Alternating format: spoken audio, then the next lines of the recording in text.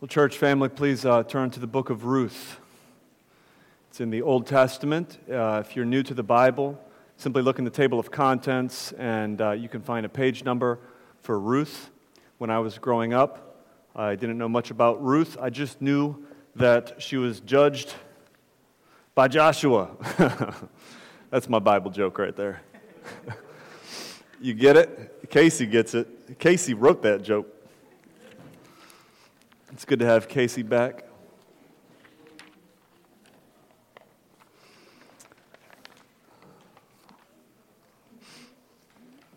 Well, this week is Thanksgiving, of course, so I hope you are grateful for something. And we are actually talking about blessings this morning, so that fits. This Wednesday night we will have our Bible study. It'll be our second session of Ask Anything, which is basically an opportunity to, guess what? Ask anything.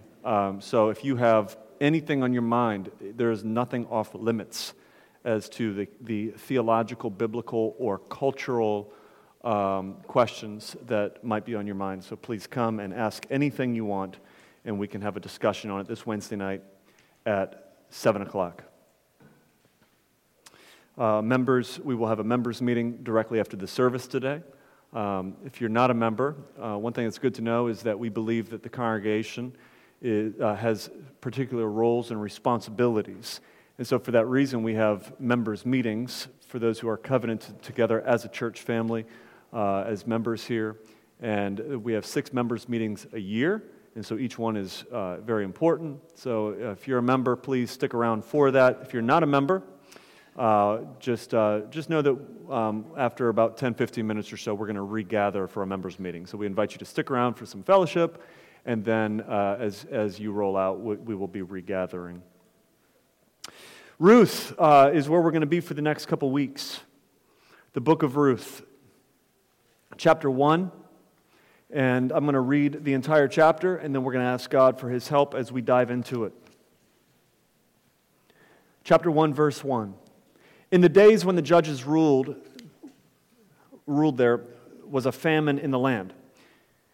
And a man of Bethlehem in Judah went to sojourn in the country of Moab, he and his wife and his 2 sons. The name of the man was Elimelech, and the name of his wife Naomi, and the names of his 2 sons were Mahlon and Chilion. They were Ephrathites from Bethlehem in Judah. They went into the country of Moab and remained there, but Elimelech, the husband of Naomi, died, and she was left with her 2 sons. These took Moabite wives.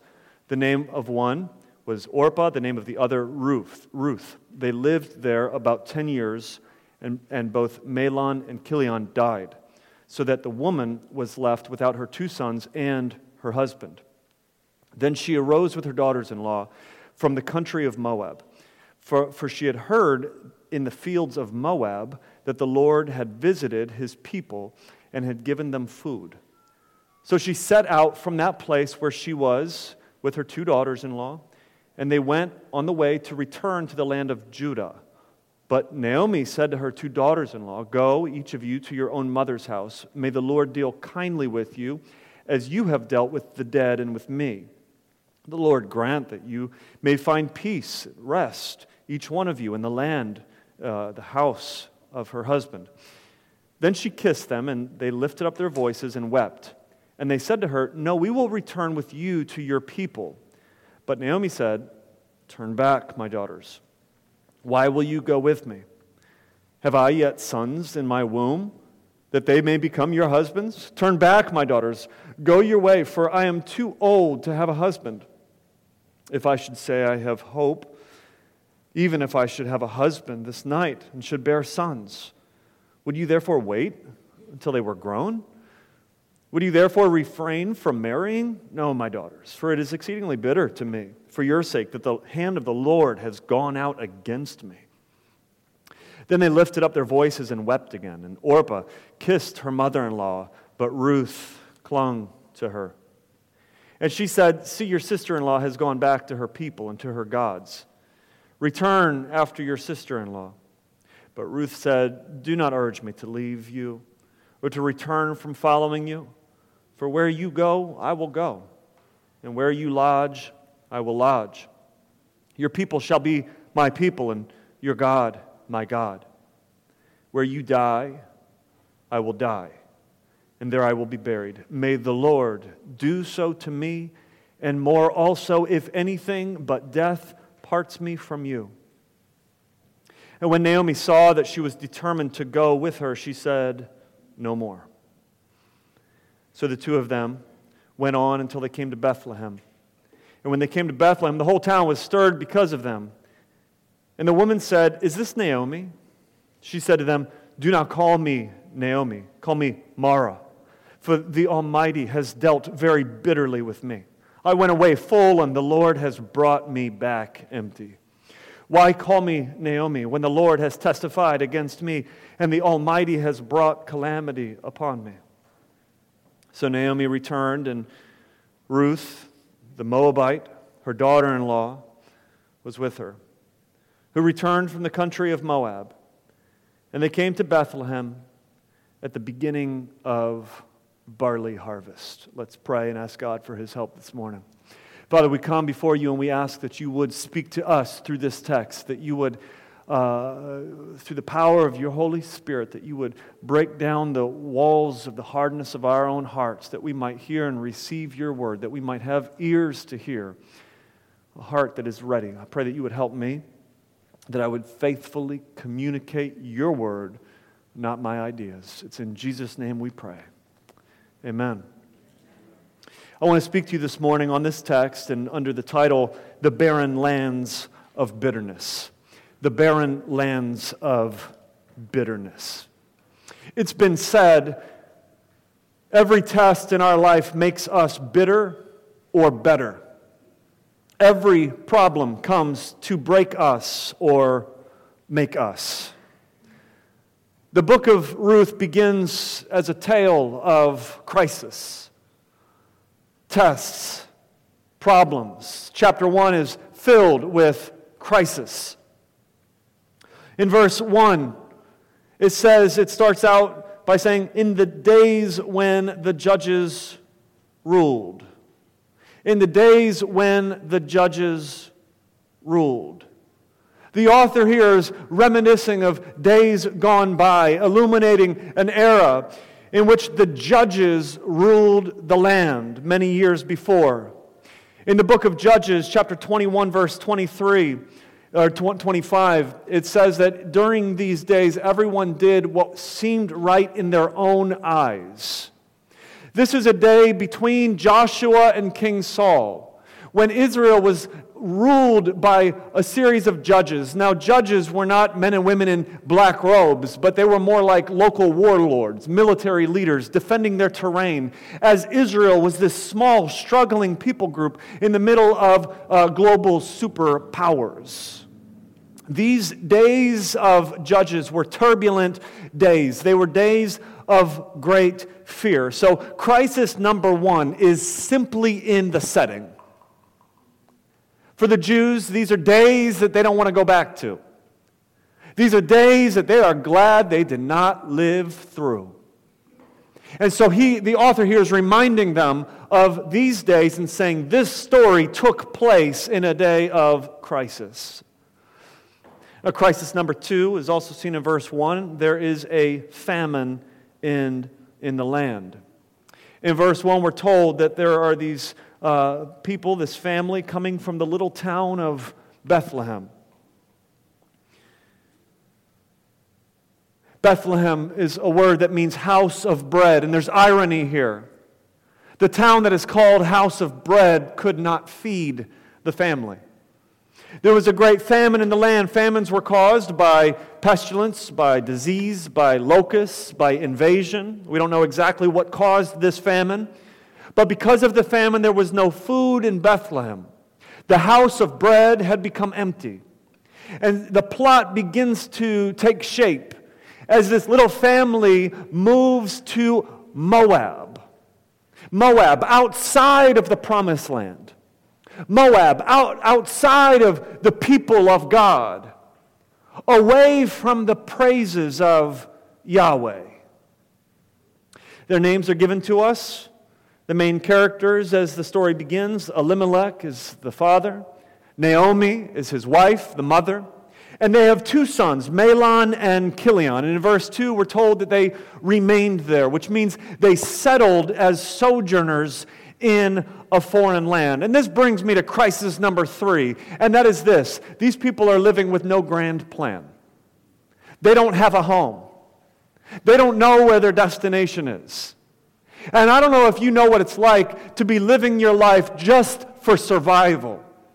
You're just trying to live to eat. And someone comes along and says, "What's your 5-year plan?" And you just laugh at them because you're trying to figure out how to survive till tomorrow. That's a crisis. Crisis number 4, Naomi's husband dies. Look at verse 3.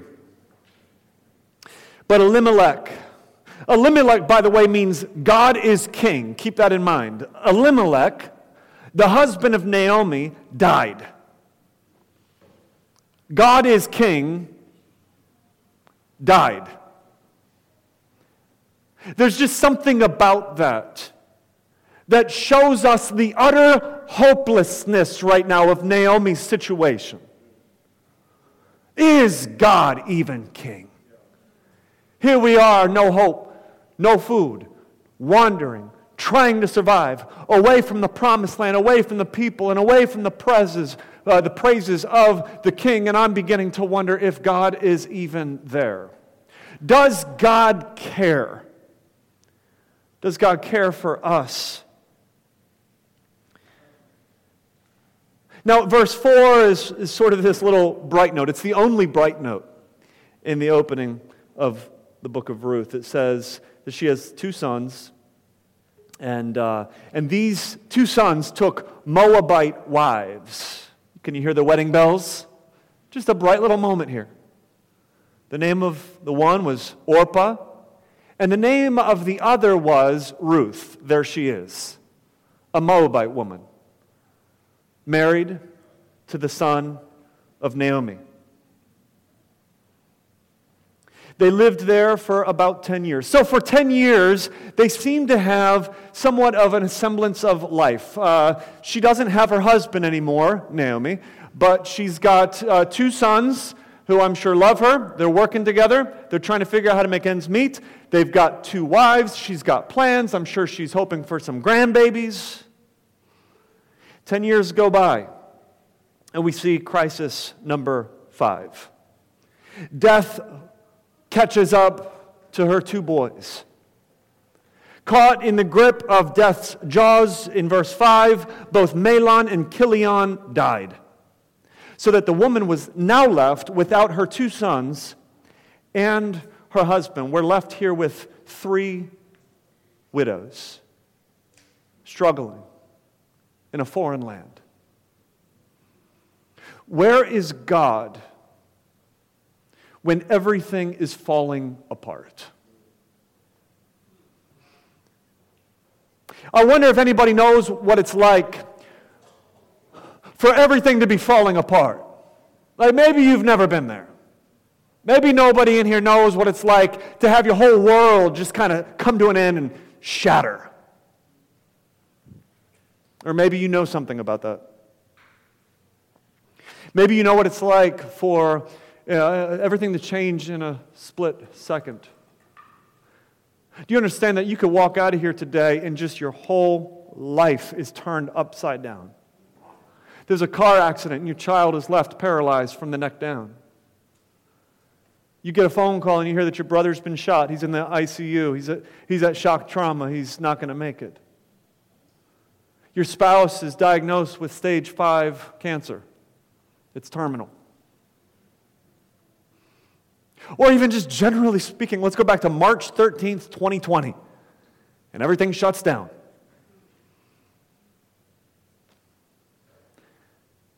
Just like this, things change. Life is confusing. Our plans, they look so good, didn't they? And they just come to an end. What happens? What happens? Where is God when everything seems to be falling apart. Listen. Sometimes God takes away what is so valuable so that He might do an invaluable work in your life. Sometimes God pulls out what you most prize so that He might do a work in your life which would bring you a true, real, and lasting profit. Sometimes God abducts what you most adore so that you might adore what is so much better. Listen, church, question for you. Are you bitter in your bereavement? Bitterness produces nothing but barren lands. That's our topic this morning. I want you to see here the bitterness of Naomi. Scene 2. There's food in Bethlehem. They're out in the fields of Moab, and they get news that Bethlehem has food. The famine is over, and they can go home now. So they begin to move home, but as they do in the following verses, I want you to see the barren lands of bitterness. First, bitterness affects your mission. Bitterness affects your mission. As they're going home, Naomi stops, and she looks at her daughters-in-law, and she says, "Don't come home with me." She wants to send them back to Moab. Now, if you know anything about the Old Testament, you know that the worship of Yahweh was in Israel. And Moab was a pagan land with pagan gods. Go back to your home. Go back to your deities. It's as if she doesn't even care. Oh, she gives some reasoning. She acts like she's kind in all of this. She says, "I'm too old." In verse 11, she says, "I don't even have any sons in my womb," meaning I'm past menopause. I can't produce anything for you. And then she goes on to say, even if I could, like even tonight, if I got married and got pregnant this very night, what are you going to do? Wait 18, 19 years? So she's acting like she is concerned for them, and I think in some part she is, but friends, she's thinking in her flesh. She is not thinking eternally. She does not care about the eternal state of her daughters-in-law. As she sends them home, away from the worship of God and the people of God. Bitterness, church, affects your mission. And it's because we become angry with God in our bitterness, and we say, "I don't care about God, so why should I care if anybody cares about God?" Look at her anger toward God in verse 13. She says, "No, my daughters, for it is exceedingly bitter to me, for your sake, that the hand of the Lord has gone out against me." She understands everything to have happened as being the hand of the Lord against her. That God is no longer for her, but against her. In verse 21, she uses the name Shaddai for God, which is translated Almighty. And Shaddai means the God of our destinies, the God that is over all of our blessings. In verse 21, she says that the Shaddai, El Shaddai, the Almighty, has brought calamity upon me. Meaning God is not for me, but God is against me. Number 2, bitterness affects your faith. The bitter person cannot understand how God can be a loving God amid our suffering and confusion. Some people say, look, if God loves me, then my life is going to be easy. But then other people come along and they say, well, my life is not easy. Therefore, God does not love me. Let me tell you this, church, that first person will always become the second person. Because your life will not be easy.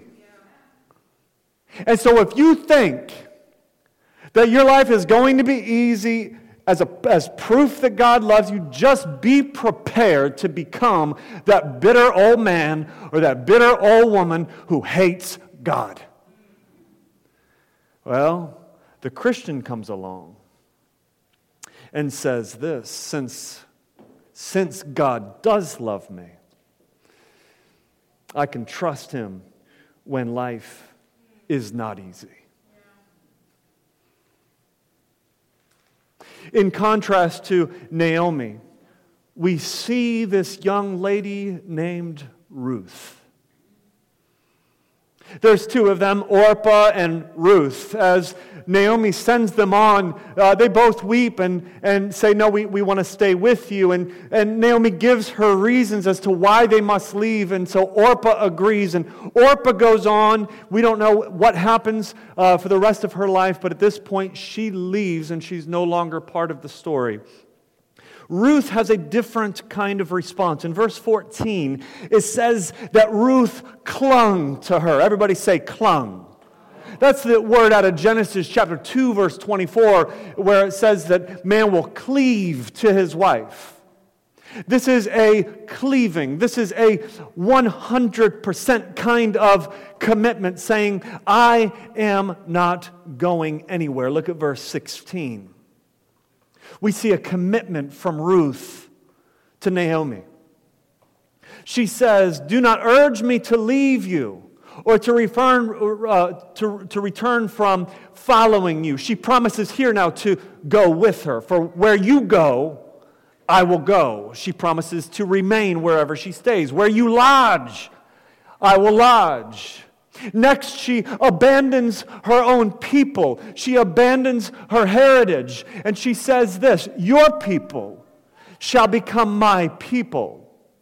She's just ratcheting up these commitments as she goes on. She then renounces the domestic deities that she grew up with. And she says that your God will be my God. She gives the chronology of her commitment, the time frame. How long will this last? Verse 17, where you die, I will die, and there will I be buried for life. In the face of Naomi's anger and resentment and bitterness toward God, we see here the trust of this young woman named Ruth. Trusting God, look at this, even with His judgments. Look at the next line. She says, may the Lord do so to me, and more also, if anything but death parts me from you. Trusting God, even if God were to bring judgment upon me, I'm with you. 100% commitment. Robert Hubbard said that Ruth's leap of faith was greater than even Abraham's. Because Ruth here is given no promise. She's given no promise of blessing. She's given no promise of having a child. She's given no promise of having a spouse. She's given no promise of having possessions. As a matter of fact, all she knows is that the one witness of Yahweh has said that Yahweh is against her. That Yahweh has come after her. She is bitter about Yahweh. Oh, Ruth's commitment outdoes even Abraham's. Because in the face of all of this, Ruth commits herself to the God of this old, barren, bitter woman. She doesn't know what lies ahead. I don't know at what point Ruth is converted, but maybe it's this moment right here. She is a lover and a worshiper of Yahweh. Jesus said, if you don't leave father, mother, brother, sister. If you don't abandon everything that you have, you cannot be my disciple. The disciple is one who doesn't come to Jesus to get something in this world. The disciple doesn't come to Jesus to get a spouse and 2 sons and a couple grandbabies. But the disciple comes to Jesus for the sake of Jesus alone. Because Christ is the greatest treasure. And we see Ruth here coming to the God of Israel, coming to Yahweh for the sake of God alone. Verse 18. Verse 18, what is Naomi's response? When Naomi saw that she was determined to go with her, it says she said no more. The literal translation here is she stopped talking to her. Ruth has just made the greatest commitment that Naomi has ever heard in her life, and Naomi gives Ruth the cold shoulder. Number 3, bitterness affects your relationships. Bitterness affects your relationships. There's an old word of wisdom which says, never trust your tongue when your heart is bitter. Ruth has given Naomi a permanent pledge, and Naomi just stops speaking to her. In verse 19, when the whole town hears that Naomi's coming back, it says they all come out to greet her. And look at Naomi's response in verse 21. This is what she says to the town people. She says, I went away full, and the Lord has brought me back empty. Let's stop right there. Empty.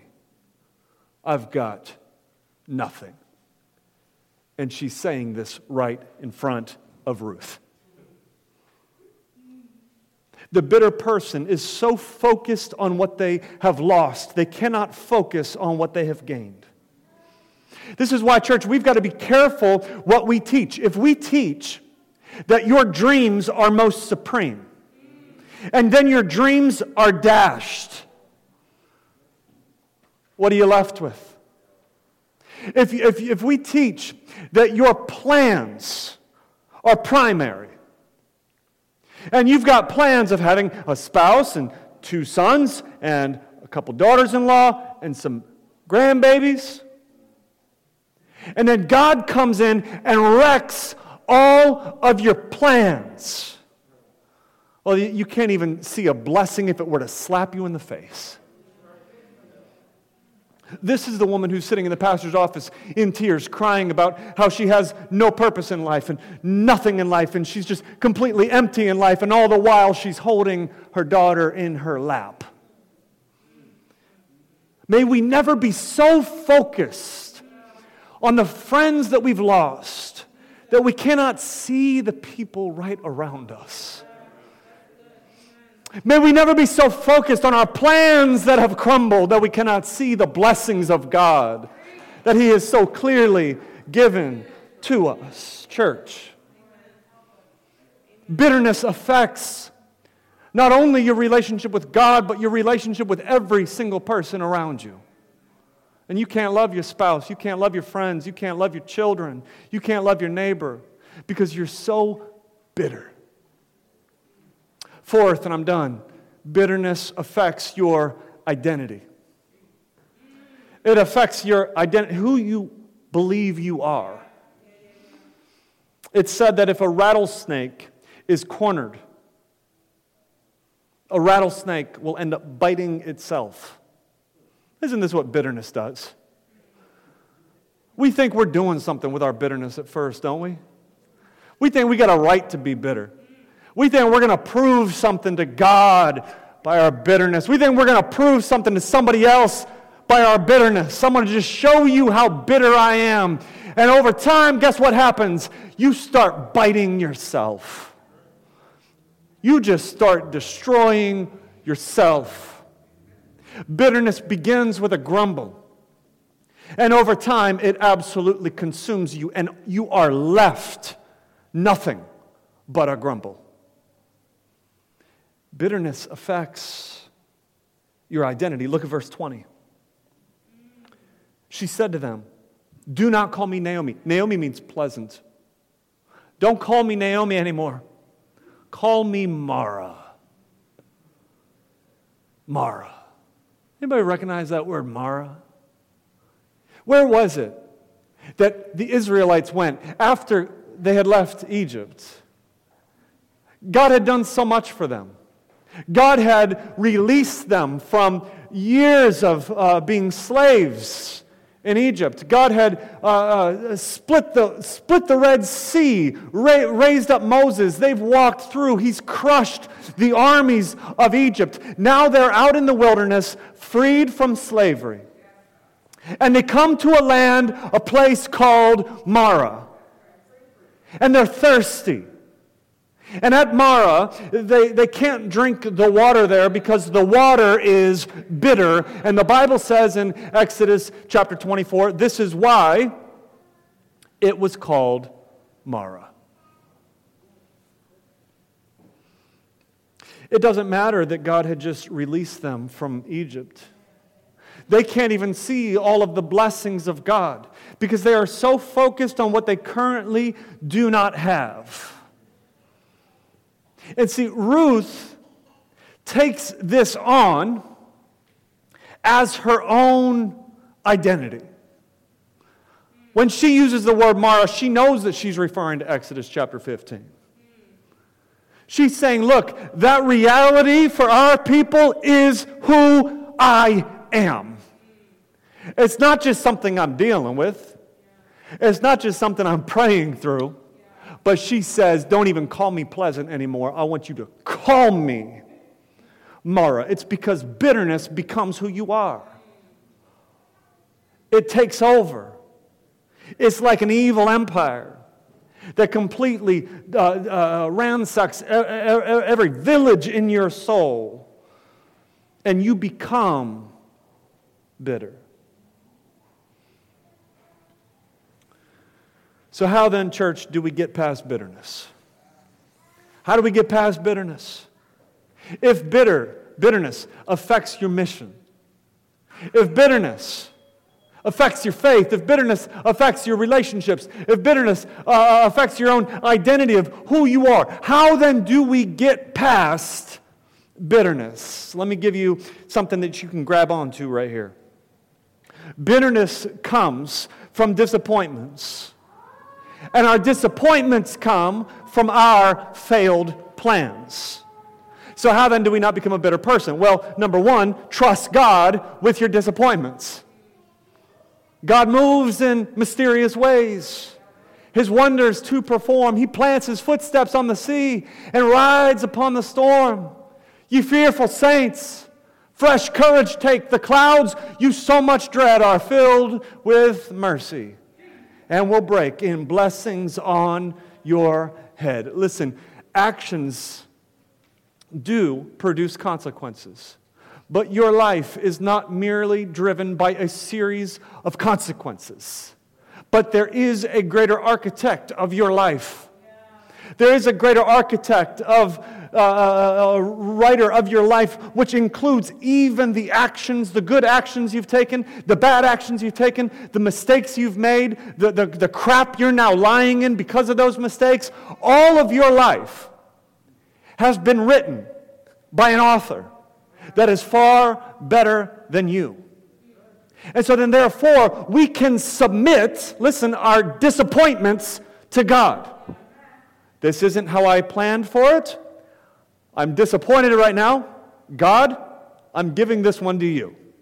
El Shaddai, the God of blessings, the God of our destiny. So how then do we submit our disappointments to God? Well, we trust God also with our plans. Look, it's good to plan. Don't get me wrong. But when you plan, say, if God wills it. God can write a better story for your life than you can. If you were the architect of your life, would you include the parts of trouble? Would you include the scenes of horror? Would you include those chapters that fall into times of despair and disaster and confusion? Absolutely not. But listen, when God is at work, your plans being destroyed may just be the beginning of something better. In the bitter confusion of life, we may find that God, through the bitter confusion, is accomplishing. These things become the very means of accomplishing a surprising good. Eric and I were just talking about your father, Eric, when he passed away, and how God used that to bring you to faith in Jesus Christ. Now, if you were writing your story, would you have ever written that part into your story? Of course not. You wouldn't plan for disaster. You wouldn't plan for troubles.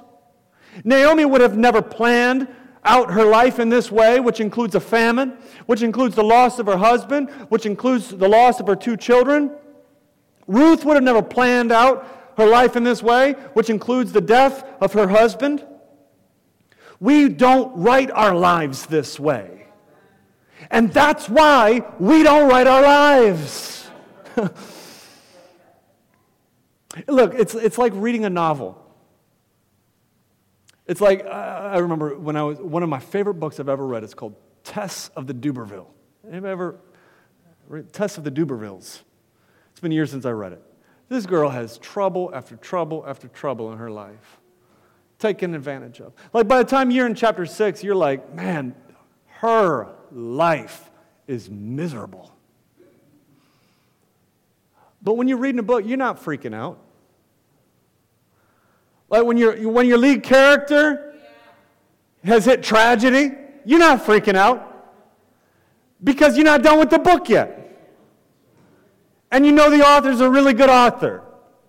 And so you're just enjoying every moment of it, even the downturns in the book. Now, listen, when you are going through your life, and you get to chapter 6, and chapter 6 is called tragedy.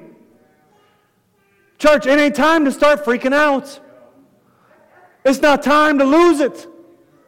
Because the story's not over yet. You got a whole lot of pages left, and you can trust the author of your book. And even this chapter, the chapter which is called tragedy, even chapter 6 falls under the all things which work together for your good. I wonder if somebody here understands what it's like to suffer and would say, look, I would never write my story in the way that it has played out. I would have never penned these words, but there is another Word who is a greater author than I, and that Word I trust. Look at your disappointments in the face and recognize these disappointments do not define the end of my story. Just watch how God is going to use the discouragements and the setbacks and the disappointments for your good and for His glory in this world. As the chapter, amen, as the chapter closes, look at verse 22. There's a little turn in the story here. We get a little glimpse of life all of a sudden. Naomi and Ruth, they return from the country of Moab. And it says they came to Bethlehem at the beginning of harvest, the barley harvest. They come at the beginning of the barley harvest. Scholars say that the author of Ruth is a literary artist. Because the chapter begins in Bethlehem with a famine. There is no seed. And the chapter ends with the woman coming back with no seed, with no hope, barren. And there in Bethlehem, a seed has been planted. And it's harvest time. There's singing. There's rejoicing. There's life. The seed has been planted, and it is time to feast. Listen, in God's providence, Ruth is about to meet somebody. In God's providence, I don't want to get too far ahead in our story, but there's going to be a baby in her womb. And I don't want to give you the ending away too quickly here, but in Matthew chapter 1, verse 1, it says, "This is the genealogy of Jesus the Messiah, the son of David, the son of Abraham. Abraham was the father of Isaac, and Isaac the father of Jacob, and Jacob the father of Judah and his brothers, Judah the father of Perez and Zerah, whose mother was Tamar, and Perez the father of Hezron, and Hezron the father of Ram, and Ram the father of Abinadab, and Abinadab the father of Nahshon, and Nahshon the father of Salmon, and Salmon the father of Boaz, whose mother was Rahab, and Boaz the father of Obed, whose mother was Ruth." This Moabite woman is about to be impregnated with the seed of the Messiah. Naomi is about to be blessed beyond her wildest imagination. Naomi, listen, here's the gospel. Naomi has done nothing to deserve this blessing. There's nothing about her life that would cause God to say, "I'm going to bless her socks off." She cursed God. She's become bitter against God. She accused God of being against her all the while. God had plans of putting her into the lineage of Jesus Christ. Oh, church, this is the grace of God. It's no different than you and I. Look, we are not Ruth. We're Naomi.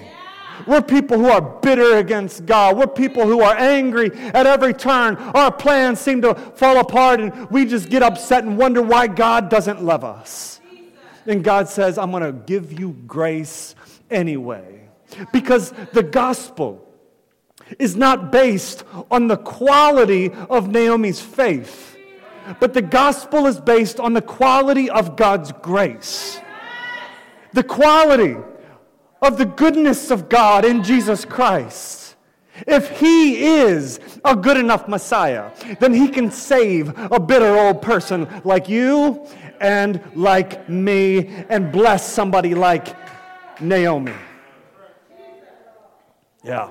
Listen, in Exodus chapter 15, the people grumble at Marah. After God has done so much, there they are, grumbling. And God, if I were God, could have said, "Forget you. I'm just going to knock you into this river and just watch you drift down these bitter waters." But God said, "No, I'm going to turn your bitter waters into something sweet." There was a tree nearby. Take that tree and throw it into the water. God told Moses in chapter 15 and verse 25 in Exodus. Moses cried out to the Lord. The Lord showed him a piece of wood. He threw it into the water, and the water became fit to drink.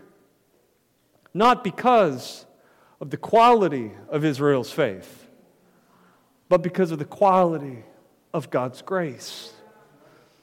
Church, there is another tree that makes our bitter waters sweet. It came through the lineage of Ruth. Through the lineage of Ruth, there was one who came into this world, Jesus Christ, who comes in a similar way as Ruth came to Naomi and pledged herself to Naomi and said, "Wherever you go, I'm going to go, and I'm going to remain with you." Her descendant comes to us and says, "I am coming to you, and I'm going to remain with you." And He took the penalty for our bitterness in his body on that tree, bearing the curse of our sin, dying, buried, and 3 days later, he rose from the dead. Look, where does our story go? When you're in chapter 6, which is called tragedy, where does our story go? We find the conclusion of our story in the hope of the Lord Jesus Christ, who is risen from the dead. He is the conclusion to our story. He is our good ending. Yes, church, this page that we are currently on might be a page of utter confusion, but I'm skipping forward all the way to the end, where getting to the end of the book, he wipes away our tears. There is no more crying and no more death, no more pain, for the old order is put away. Behold, all things have been made new. Amen? Bitterness, church, leaves you barren. But Christ has swallowed up our bitterness. And behold, a harvest is coming. Let's pray. Father, we thank you for the work of Jesus Christ on our behalf, to swallow up our bitterness, to take the bitterness of sin and death, to die in our place, to be raised from the dead on that third day. We pray, God, that you would help us to trust you in the midst of discouragement, setbacks, trials, trouble, and that we would see in Christ something so much more. It's in Jesus' name we pray. Amen.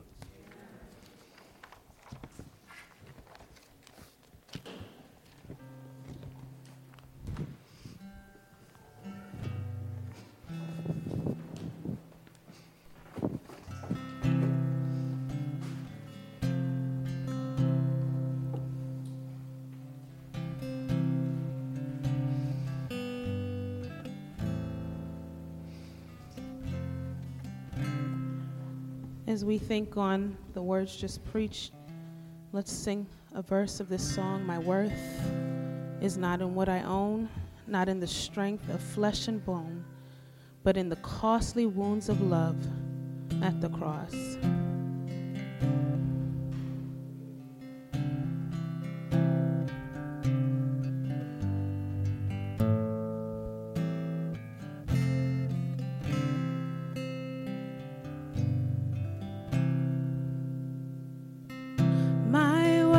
It's not in what I own, not in the strength of flesh and bone, but in the costly wounds of love at the cross. My worth is not in skill. My worth is not in skill or name, in win or lose, in pride or shame, but in the blood of Christ that flowed at the cross. Let's sing this chorus. I rejoice. I rejoice in my Redeemer, great is treasure, wellspring of my soul. And I will trust in him, no other. My soul is satisfied in him alone. We're going to take a time of communion together today. Paul says in 1 Corinthians chapter 11, for I received from the Lord what I delivered to you, that the Lord Jesus, on the night he was betrayed, took bread, and when he had given thanks, he broke it, saying, this is my body, which is for you. Do this in remembrance of me. In the same way, he also took the cup after supper. This cup is the new covenant in my blood. Do this as often as you drink it in remembrance of me. For as often as you eat this bread and drink this cup, you proclaim the Lord's death until he comes. The Lord's Supper is a meal of remembrance as we come together and are reminded that we are in Christ, that he has died for us, bled for us. We are brought into the new covenant because of what he's done, and we stand together then as a church family. It is a visible display of the visible church of God. And so therefore, we ask that those who take it this morning are part of the visible church of God. If you're a member of this church or a member of another church that preaches the same Jesus that you heard this morning, then we invite you to take communion with us today. I want to take a moment of examination, examining our hearts, examining our lives. The Bible, through Paul, exhorts us, whoever eats the bread or drinks the cup in an unworthy manner will be guilty concerning the body and the blood. Let a person examine himself then. Is there any way in which your life is a living hypocrisy of your faith in Jesus Christ? Well, church, in that case, refrain from taking the Lord's Supper. Examine your hearts. Examine your commitments before we eat and drink together.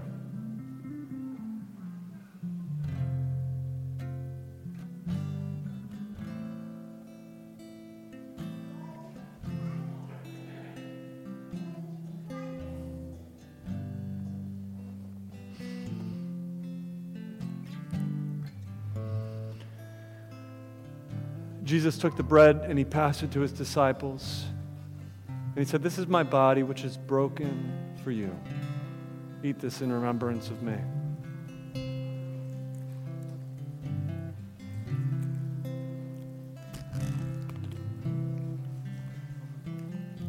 Jesus took the cup and he passed it to his disciples. This is the cup of the new covenant, which is poured out for the forgiveness of your sins. Drink this in remembrance of me.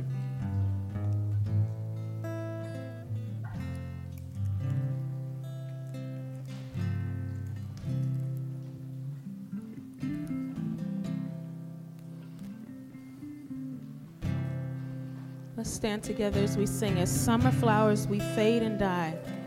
Fame, youth, and beauty hurry by. But life eternal calls to us at the cross.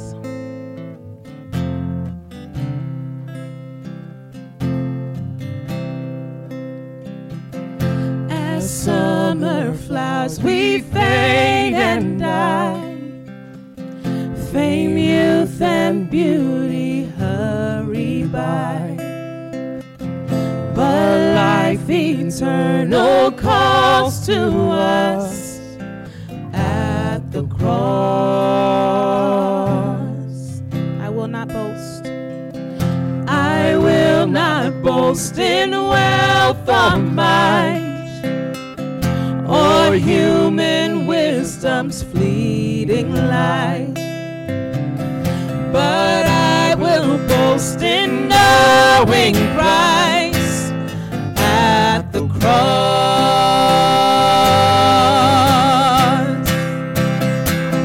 I rejoice in my Redeemer, greatest treasure, wellspring of my soul. I will trust in him, no other. My soul is satisfied in him alone. I rejoice in my Redeemer, greatest treasure, wellspring of my soul. And I will trust in him, no other. My soul is satisfied in him alone.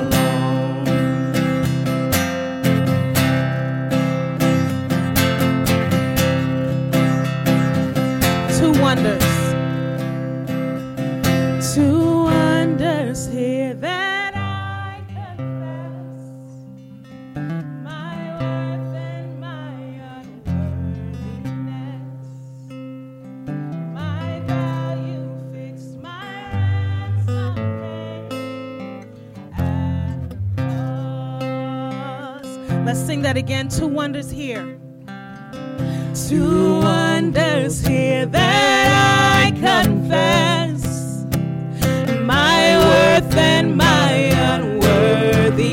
my value fixed. My value fixed. My